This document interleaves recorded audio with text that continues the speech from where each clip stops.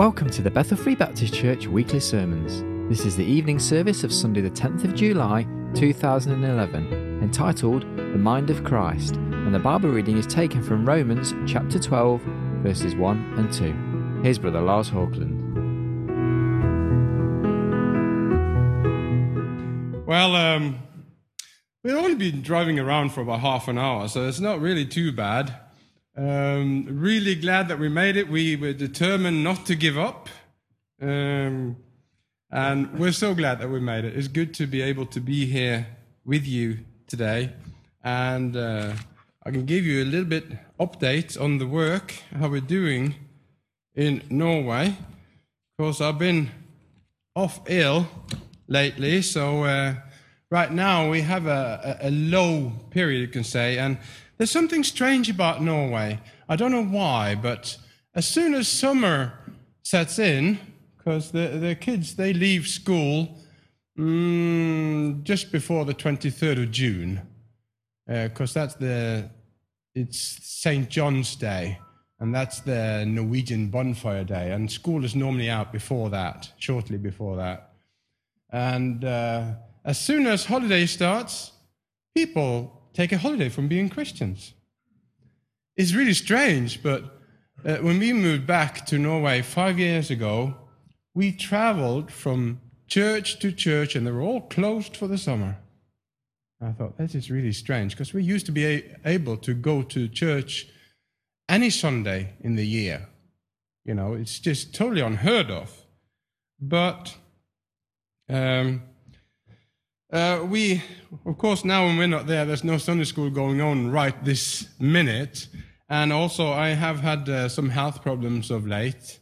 But other than that, we're staying faithful, and some people come and some people go. And we see that when we have something special, then people come along. We're planning on now, after the summer holidays, I got myself a new job, praise the Lord. And I got to work out what I'm working so I can fit in. Because normally at this time, when I come home from holiday, I sit down and I plan Sunday school and family meetings and the camp for the teenagers. And all this I plan with Bible studies as well. And I normally plan it all the way up to Christmas. But now, because I got a new job and I have to work a little bit at weekends, I need to see if I can work late or early. Now, if we have Sunday school, we have that 11 o'clock in the morning. But if I have to work early, I could always have a family meeting, which means we'll be having it at 3 o'clock in the afternoon. That's what we've been doing so far. It's a great way to try to get some of the parents of the kids to come. And it's normally been a very nice and relaxed atmosphere at the family meetings, because we put the tables up, and we have some cake, and we have some waffles or whatever, we have at that time, and plenty of coffee, maybe a little bit of tea, but it's not many that drinks tea.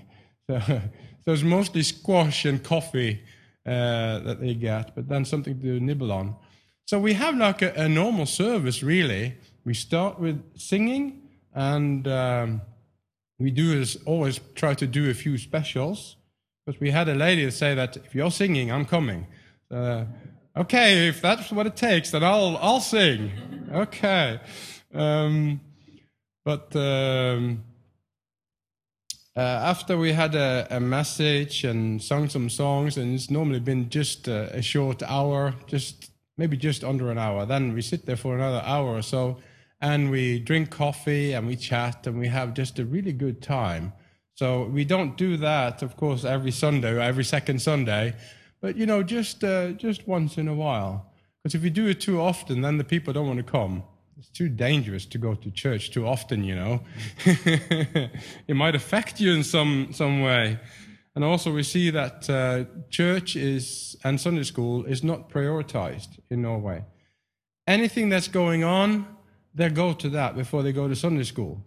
So sometimes, it's happened that we come up to Sunday school and suddenly there's nobody there. Okay, who's got a birthday? What kind of a party is going on? Or, what they're doing now? And there normally is a reason, you know. It's a very small community. In all of this island of Askøy that we live on, there's 23,000 people. And because they're kind of dotted around in small societies all over the island, apart from the south, it's getting pretty big now. But, you know, if something goes on, then normally everybody goes. That's what happened like 15 years ago when I had drop-in for teenagers there. That was something totally new, and basically all the teenagers that were there came because there was nothing else going on. And, you know, numbers go up and down, but at the end of the day, we just have to be faithful. You know, the Lord will reward it. But I do have an idea that I would like to test out. I've got to plan it properly first. I would like to try to do an English-speaking service and see how many comes, because there are quite a big number of Americans and British living on the island. And I'm sure that some of these misses the opportunity of going to hear the Bible being preached in their own language. So I just thought, you know, I'll try it, see how it works, and if it works fine, then maybe continue with that. I know my family would enjoy that because they find it easier to listen to a sermon in English rather than in Norwegian. So there you go. We're going to try to see if we can manage to do that. In November, end of November last year, I was taken ill. Been doing Sunday school and family meetings and that all up to then. But what happened was that we had financial difficulties. We had difficulties at work because we had a new boss that was just stepping on everybody, breaking the law, and I was the people's representative and had to go and tell her a few times that she'd broken the law and she had to better herself. And there were also many other things that was going on, you know, a few health problems and different things, and that just meant I hit rock bottom, I must say. Of course, I didn't lose my faith in any way, but physically, I was not able to work. And it was so bad that the doctor said that he recommended that I got some happy pills from him.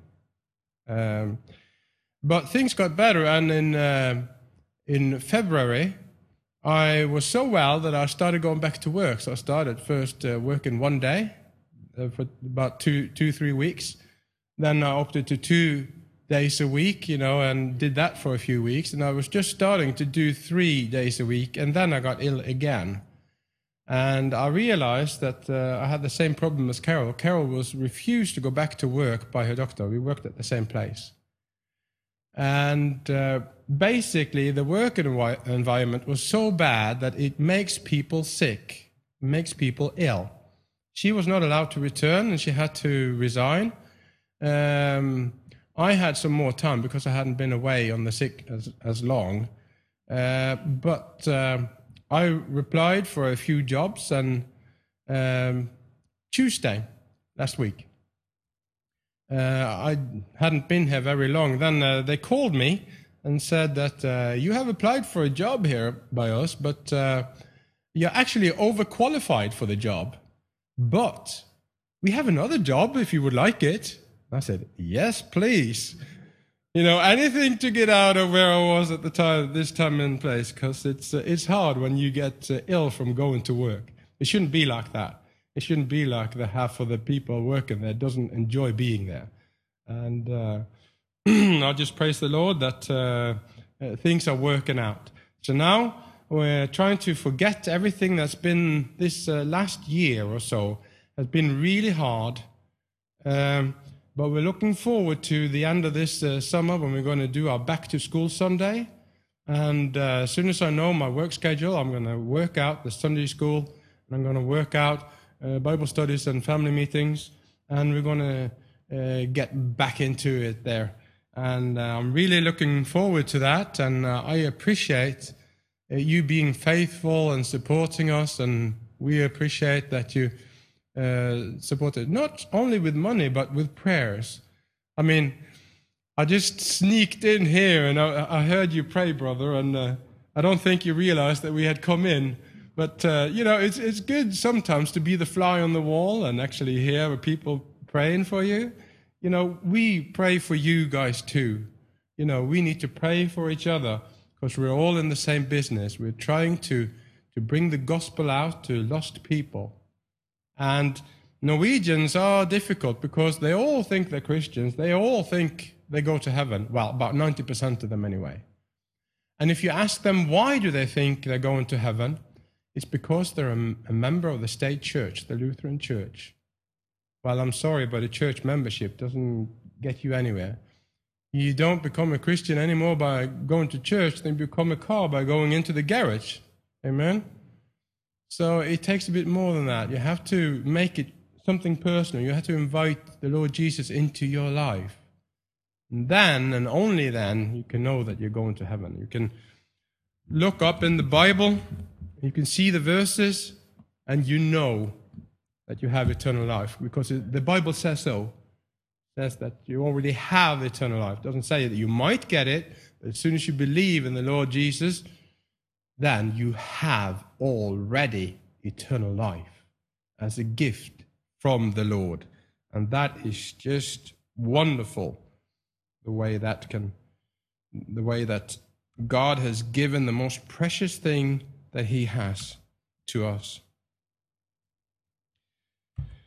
If you have any questions, please come and ask me later. I know that this wasn't a really big presentation, because we're basically doing the same things that we did when I was here 2 years ago. Of course, 2 years ago I had pictures with me. I don't have that with me this year, because we're thinking more really about Carol's brother right now, and that wasn't the main focus on my mind right now. But I'm really happy to be able to be here with you, and I'm always happy, should I say, to share the gospel and share God's word with people. I would like to open today by going into Romans in chapter 12. Romans in chapter 12.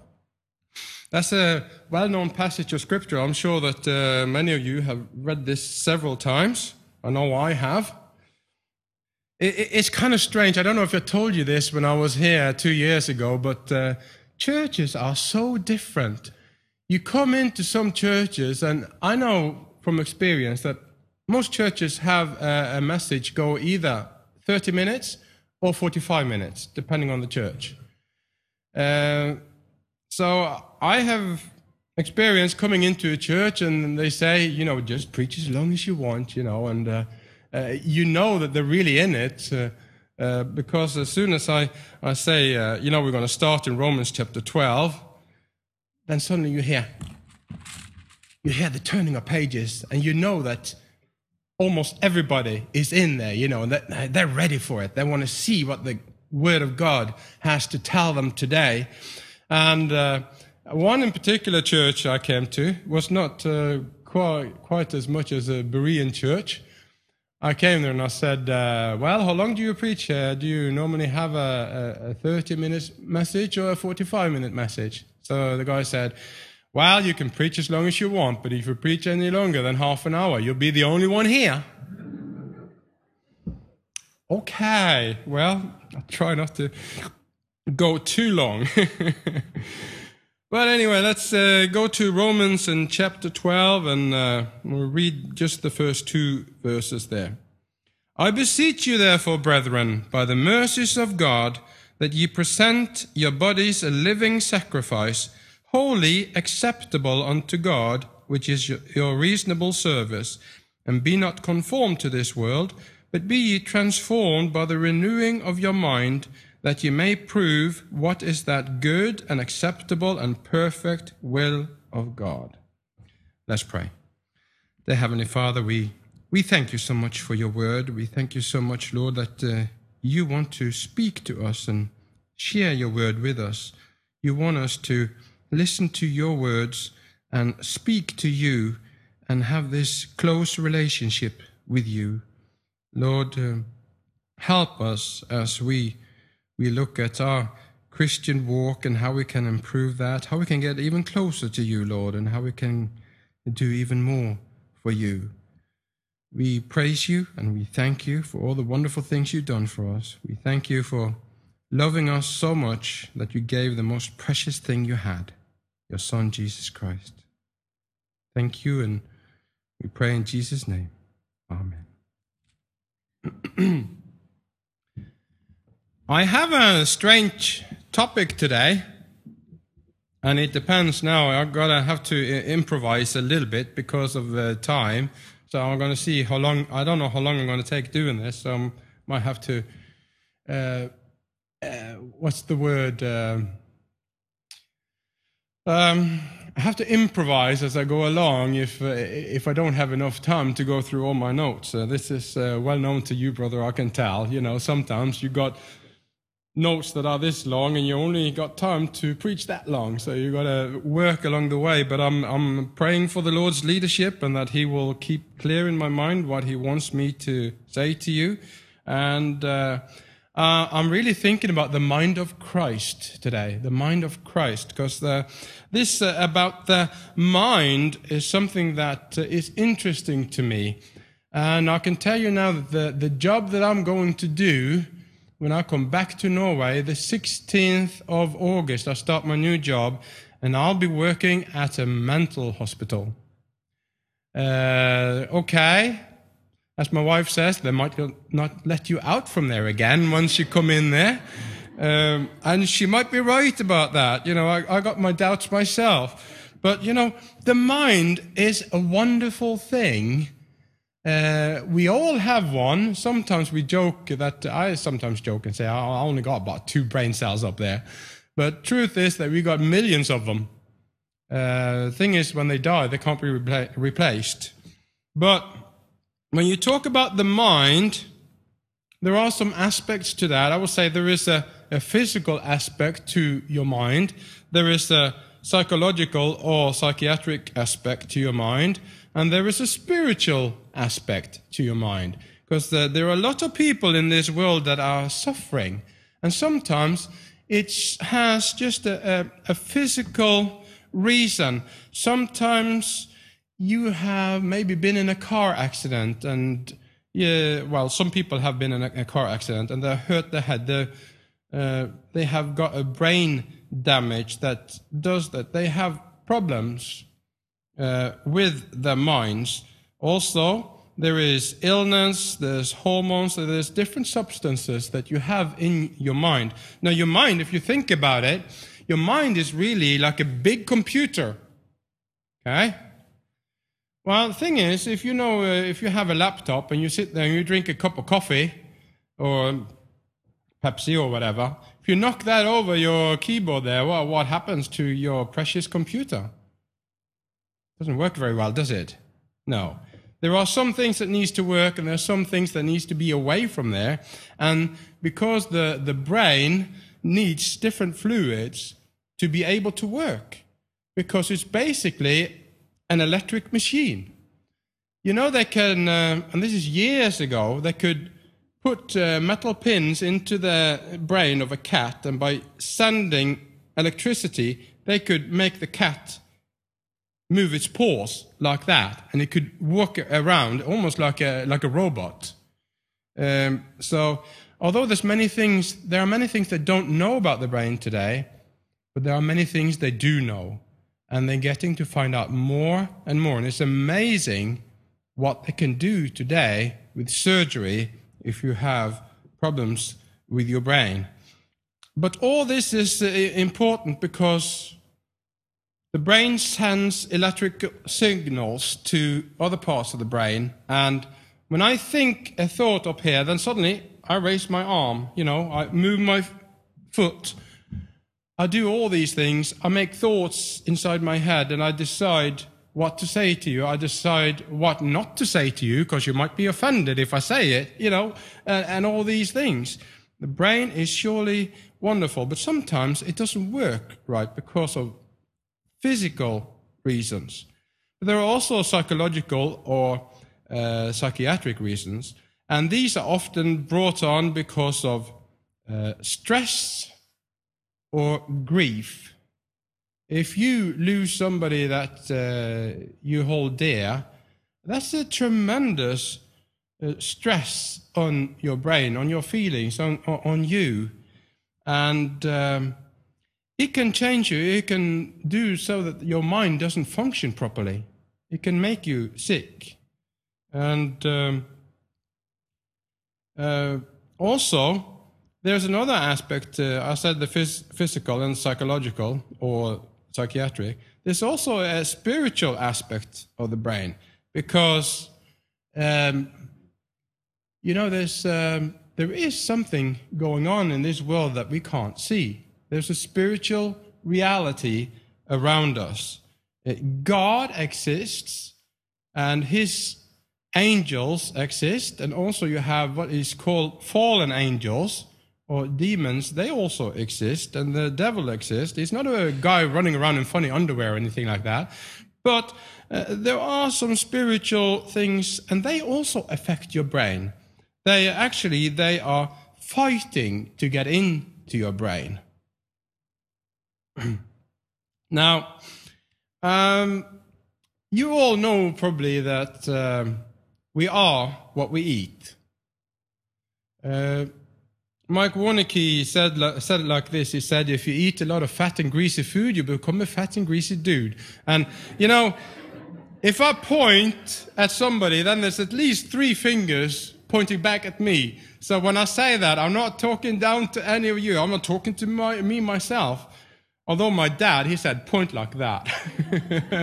And there's no fingers pointing back at you. So maybe I should start pointing like that. But that's not natural for me.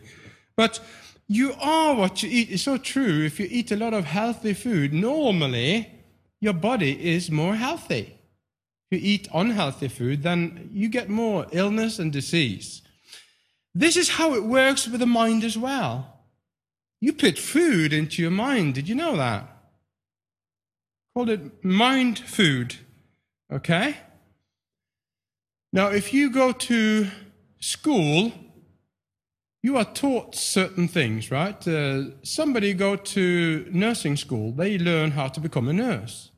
They put nurse stuff in, nurse food, they become a nurse. Put in teaching stuff, you become a teacher. You put in lots of numbers and you become a banker. You put nothing in, you go into politics. Whatever you put in, that will affect you. It will make you that person that you're going to be. And that's also true when it comes to the spiritual aspect. But of course, in the spiritual world, in the spiritual aspect, there's only 2 kinds of food. There is the good food that is good for you, and we can call that angel's food. Angel's food mix, cake mix. But they got devil's food cake mix as well, and that does taste good, doesn't it? Yeah. But there is some devil food out there that we should not be eating. And this is our minds that we're talking about, because the devil attacks our mind, and the world attacks our mind. Because the devil is the god of this world, and of course that's why both they do the same thing, you can say, the devil and the world. They attack your mind. And that's why I think it's interesting to see in Romans chapter 12, in verse 2, it says, be not conformed to this world. Don't act like this world does, but be ye transformed, in other words, changed by the renewing of your mind, that ye might prove what is that good and acceptable and perfect will of God.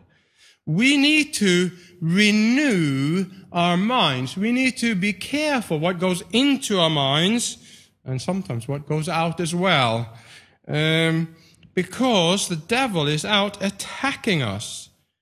The thing is that the mind before you are saved, and it's full of worldly things. Amen? Before you got saved, maybe you were just thinking about going around the pub. Maybe you were thinking about, different sins, pet sins that you were doing. But hopefully, after you got saved, you changed your mind. You got transformed by the renewing of your mind, because you started thinking about other things, about clean things, about godly things, going to church instead of going to the pub, spending time reading in the Bible instead of reading some kind of rubbish literature, You know what they say? It's a crude saying, but they say that it's the dog you feed that's going to win the race. That means, Christians, that if you still put lots of ungodly things in your head, that's going to affect you.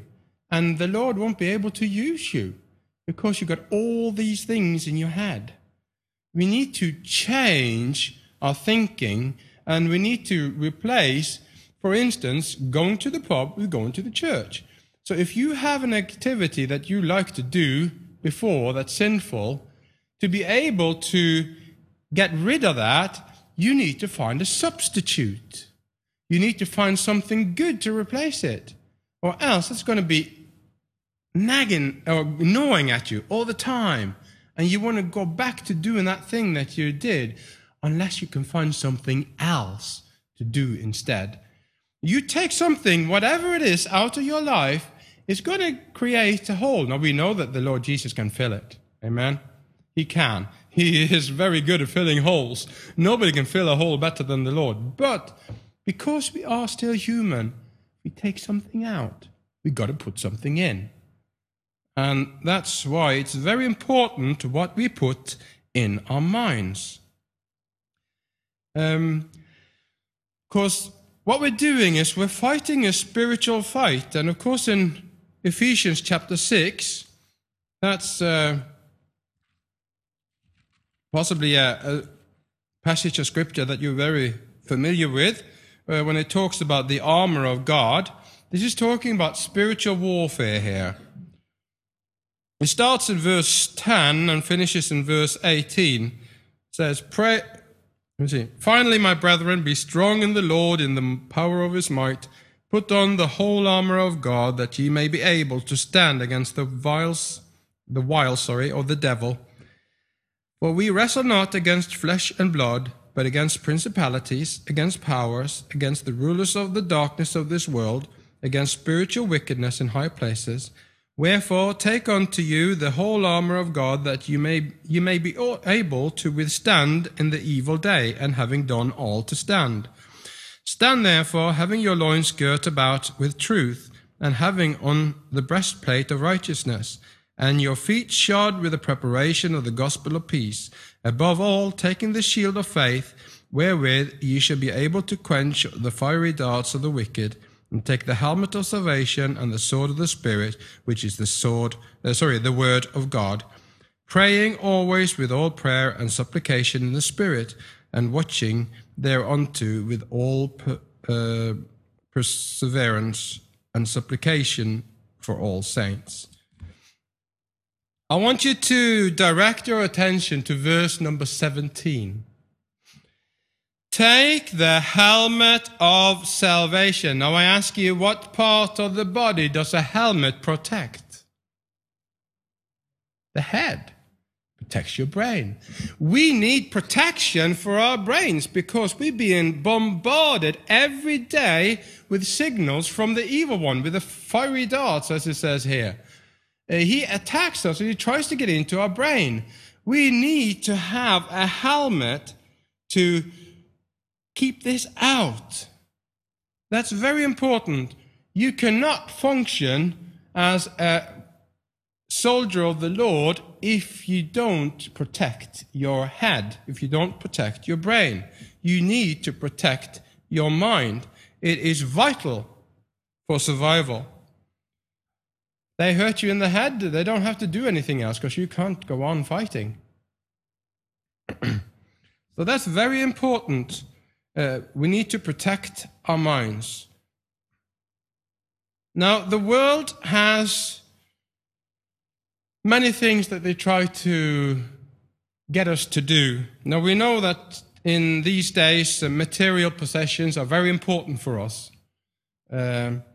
Some more than others, and we can always find some kind of an idol that we like. Some polish that car, they get out there, and oh baby, we gotta polish you and get you nice and clean and sparkly.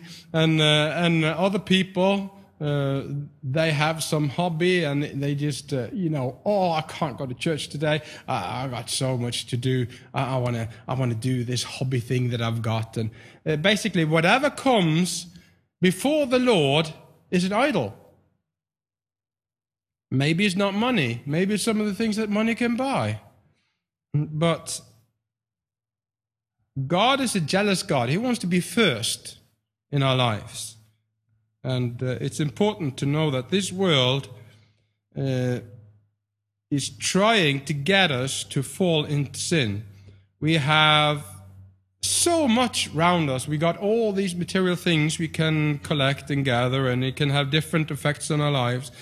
And we got all kinds of different religions around us, people believing this and that and everything. And it's, for somebody, it can be really hard to decide, who's right. Who's saying that the Hindu is not right? Who's saying that the Muslim is not right? Well, I can tell you one thing, because everybody says that they feel that what they believe is right. A Mormon will say what he feels is right. He knows it's right because he feels it. That's no argument. We can't use that. The argument we got to show that Christianity is the true religion, or actually it's not a religion. Religion is when we work to get to God. But in Christianity, God comes down to us and lifts us up. And that's totally different from religion. So really, Christianity isn't a religion at all, if you look at it that way. But what proves that Christianity is right, if you look at the other religions, that's because of this book, because of the prophecies, because of the scientific things that says in here. It's historical accuracy and everything that's in there. Imagine all those prophecies that's come to be fulfilled letter by letter. It's amazing. No other religion, I tell you, has a book like this. And that's why we know that we believe in the right God. If we look at 1 John and chapter 2, real quick, I just want to read 3 verses for you there. 1 John chapter 2, verses 15 through 17. Of course, we know that John was writing to people that had problems with false teaching. It says there from verse 15, "Love not the world, neither the things that are in the world. If any man love the world, the love of the Father is not in him. For all that is in the world, the lust of the flesh and the lust of the eyes and the pride of life, is not of the Father, but is of the world. And the world passeth away, and the lust thereof. But he that doeth the will of God abideth forever."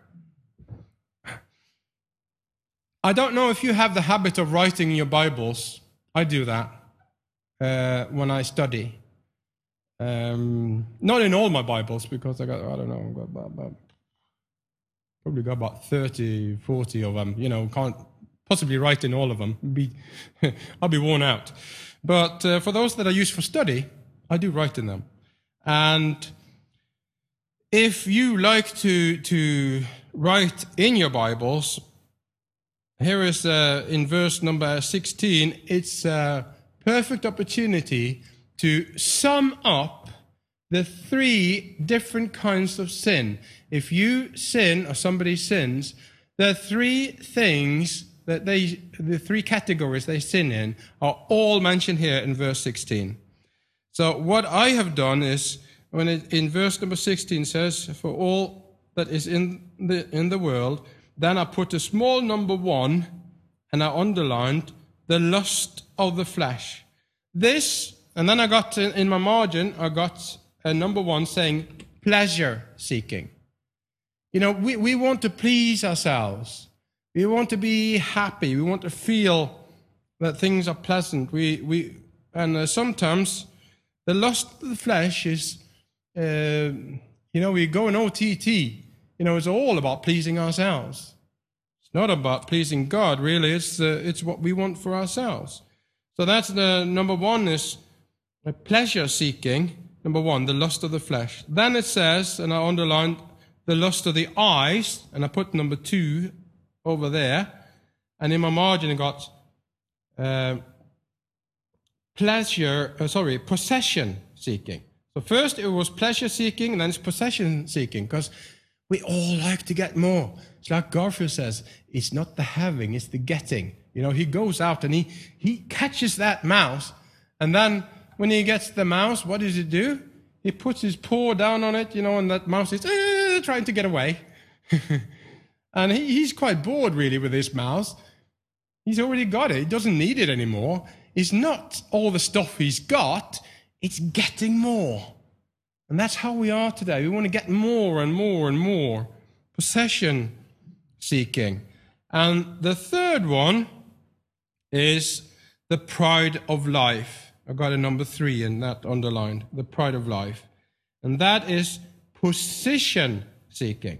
You got pleasure seeking, possession seeking, and position seeking. And that has to do with pride. Okay? And that is a big problem that many have.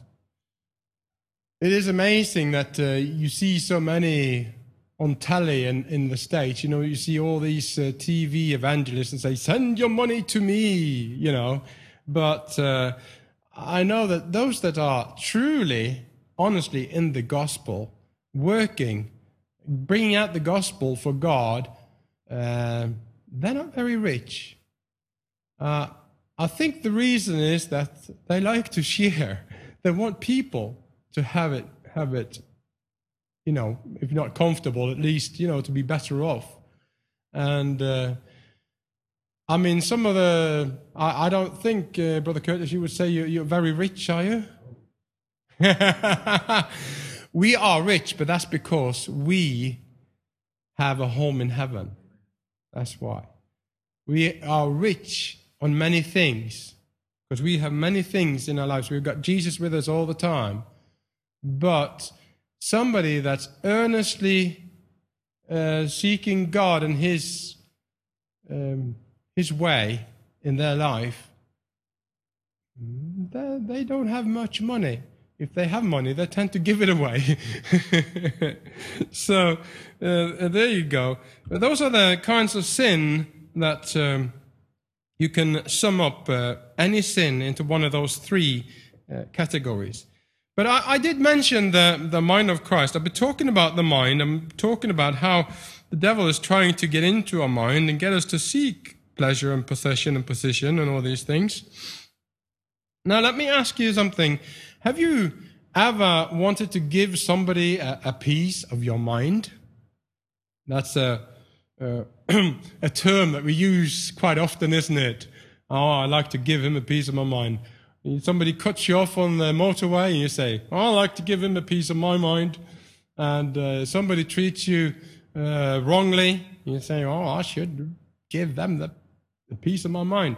But some of the time we know that that's not a wise thing to do, okay? Because you might make yourself some enemies. And it might cause problems there. But we'll always think about giving people a piece of our mind. Imagine if we were able to give somebody a piece of God's mind. You know, we should have the mind of Christ. We should have be thinking about spiritual things, what God would like us to do, what God would like us to think, and we should have an attitude that's lined up with God's desires. Now, does this sound unreal or overly pious? Well, you know, I don't think so. I think this could be a way of being wiser and even closer to God. We need to have the mind of Christ, because we can't really trust our own mind. We have to be different from the world. You know, it's not necessarily a bad thing to be different. If you go to out in the world, you see like a computer company saying that we are thinking differently. Yeah? Maybe a restaurant chain says that come to us and experience the difference. You know, it's something exquisite, something even better. You know, a construction firm might say that they're ahead of the other construction firms because they use a different perspective. You know, it's all positive, isn't it? They actually have something on the internet called the Different Dictionary.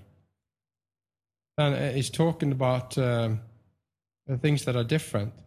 So different is not necessarily a bad thing. When you're young, you want to fit in. You want to be the same as everybody else. You know, sometimes that's the problem with us Christians. We fit in with everybody else. They don't see that there's anything different with us. And then, of course, as we look at our lives, we say, well, am I different? You know, am I really acting like Jesus did?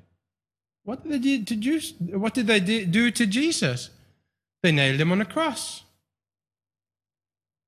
If we are popular, well, I'm not talking about in church, but in the world, if we are popular, then we're doing something wrong.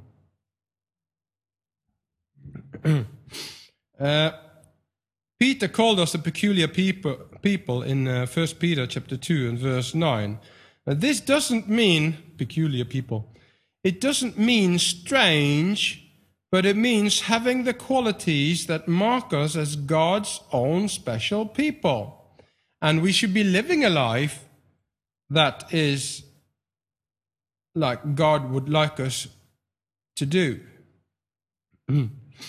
Actually, it's quite similar. It's a similar phrase used in Deuteronomy chapter 7, verse 6, when it says, "For thou," God is talking about the Jews now, "for thou art a holy people unto the Lord thy God. The Lord thy God hath chosen thee to be a special people unto himself, above all people that are upon the face of the earth. Thou art an holy people." Holy means set apart for a purpose. And they are a special people. They're a peculiar people. Well, if we do the same as everybody else in the world, how is that set apart? How is that being peculiar? It's not, is it? It's not being different at all. But we should be different. The quality of the Jews' lives were meant to show the surrounding countries the difference God could make in those that were willing to trust him.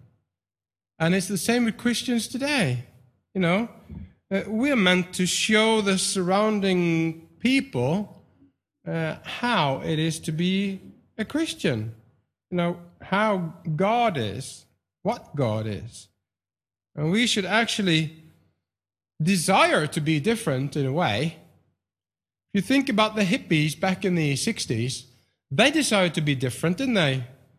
And, you know, there's a lot of things that could be said about the hippies, but not everything was bad. You know, they had some good things.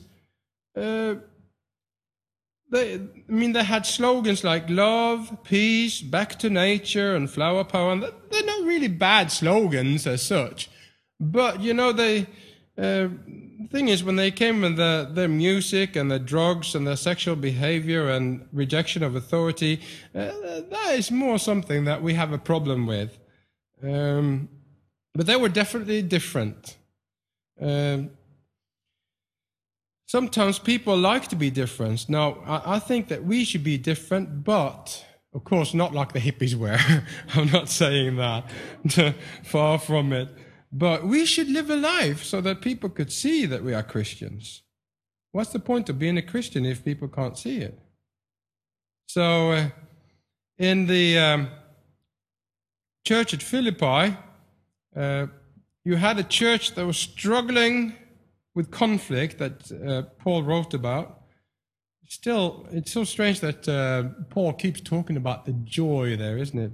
He's talking about joy, that he knew many in the church that were unhappy, but they should have joy. And sometimes the problems we have is like selfish ambition, it's conceit, and we could make a long list. But a church needs to be different than the world. We should have unity with others, and we should have respect for one another. We should have concern for one another, and this is all taken out of the first 2 chapters in Philippians, but I'm not going to go in and read all that. But I do want to turn up to Philippians chapter 2 anyway, just to read some of that for you. Philippians chapter 2, and it's very interesting if we start with verse number 5, because I've been talking about the mind, okay? If you see what it says in verse number 5 in chapter 2 of Philippians, it says, "Let this mind be in you, which was also in Christ Jesus." And continuing there, "Who being in the form of God, thought it not robbery to be equal with God, but made himself of no reputation, and took upon him the form of a servant, and was made in the likeness of men. And being found in fashion as a man, he humbled himself, and became obedient unto death, even the death of the cross. Wherefore God also hath highly exalted him, and given him a name which is above every name, that at the name of Jesus every knee should bow, of things in heaven, and things in earth, and things under the earth, and that every tongue should confess that Jesus Christ is Lord, to the glory of God the Father." So, of course, what I'm looking at here is, of course, the phrase here in verse number 5, "Let this mind be in you, which was also in Christ Jesus." Because sometimes we think, we should be like the Pope. We should be the president. We should be the one at the top. Jesus came down, and what did he say? He came down to serve. This is the creator of the entire universe, people. He comes down and he says to Simon Peter, he says, "Let me wash your feet." And Simon Peter says, no way, you're not going to wash my feet. Jesus was a servant. Jesus had the mind of a servant. He had that special love and care for people. So we should have the mind of Christ. Just try to think, what was the mind of Christ like? He was a humble person, but he still said what was right. He chewed out those Pharisees a few times, didn't he? Woe unto ye Pharisees and scribes and Pharisees, you hypocrites. He let them have it, but still, dealing with people, he was soft, and he showed us how to love people and how to be a servant for other people. And we also know that it says in the Bible that whoever is the greatest in the kingdom of God is the servant of all. But we should have an unselfish attitude. We should have a sacrificial attitude. We should have a servant attitude. I said something about that. A humble attitude, an obedient attitude, and a patient attitude. All these things did Jesus have. So as we talk about the mind, it's not just protecting our mind, but also what do we want in our mind? I mean, I was discussing so many times, well, my parents called it arguing, because we were sitting in the kitchen to like early morning hours, and she was fierce. I mean, she was trying to get me, and she said, if I wrote the Bible, I wouldn't have written it like that. I would have written, therefore go ye out and build hospitals and schools and, give food to the hungry. Yeah, I say, but that's not what it says. It says go ye out and make disciples, and baptize them in the name of the Father and of the Son and the Holy Spirit. And said, yeah, but it's not what it should say, And she would argue, she would say, discussing. And sometimes when I said, well, the Bible says so and so, and then she said, well, you've been brainwashed. Those Americans, they really did a number on you. Because we had some American missionaries there that led me to the Lord. You've been brainwashed. Well, you know what? I have been brainwashed. Let me tell you something else. Everybody that lives in this age has been brainwashed in one way or another. It's just that I'm choosing who I want to brainwash me. What is brainwashing? You tell somebody something so many times that they believe it is true. You tell a kid, you're stupid. You tell that kid that every time you see him. In the end, he'll go, okay, I suppose I am stupid. Because they tell me that all the time. I don't have to be stupid then. They can't all be wrong,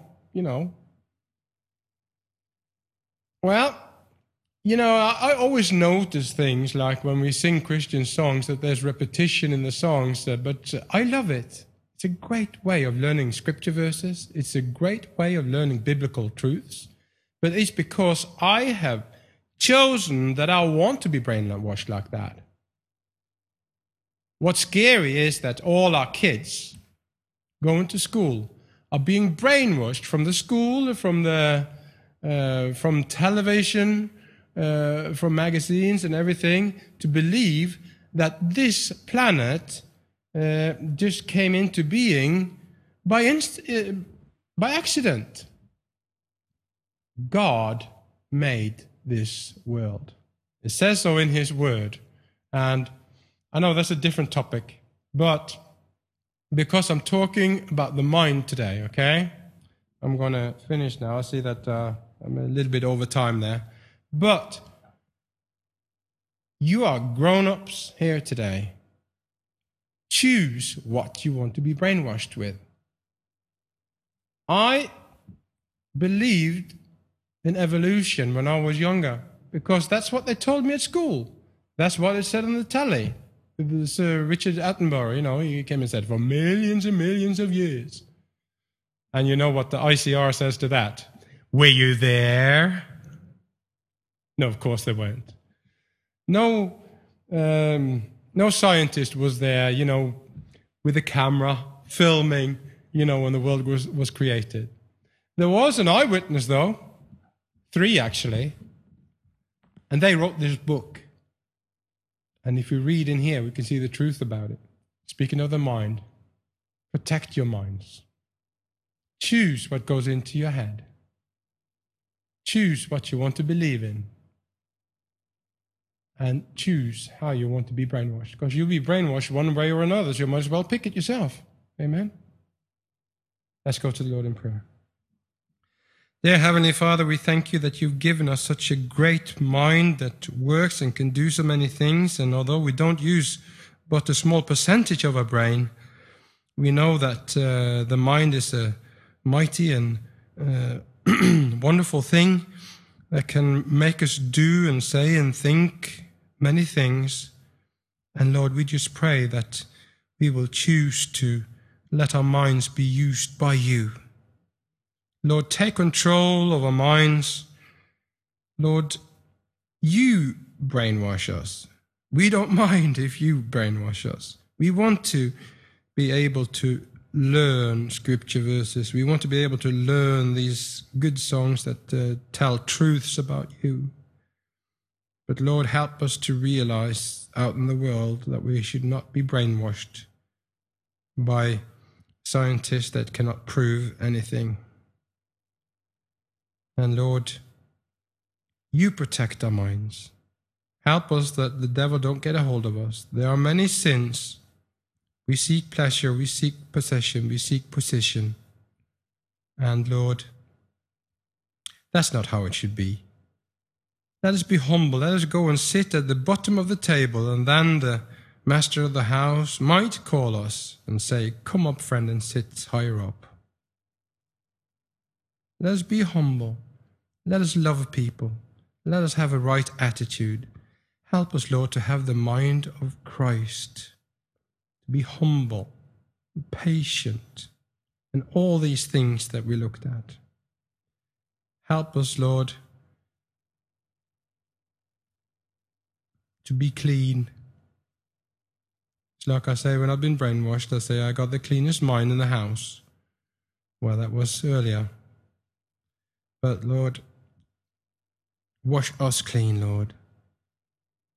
Wash our brains clean from the filth and sin of the world. And help us, Lord, to put new, clean things in our minds. That way, we can be closer to you and do more for your precious name. We thank you for being able to be here today, sing songs that praise your name, and to read in your holy book. We praise you in Jesus' name. Amen.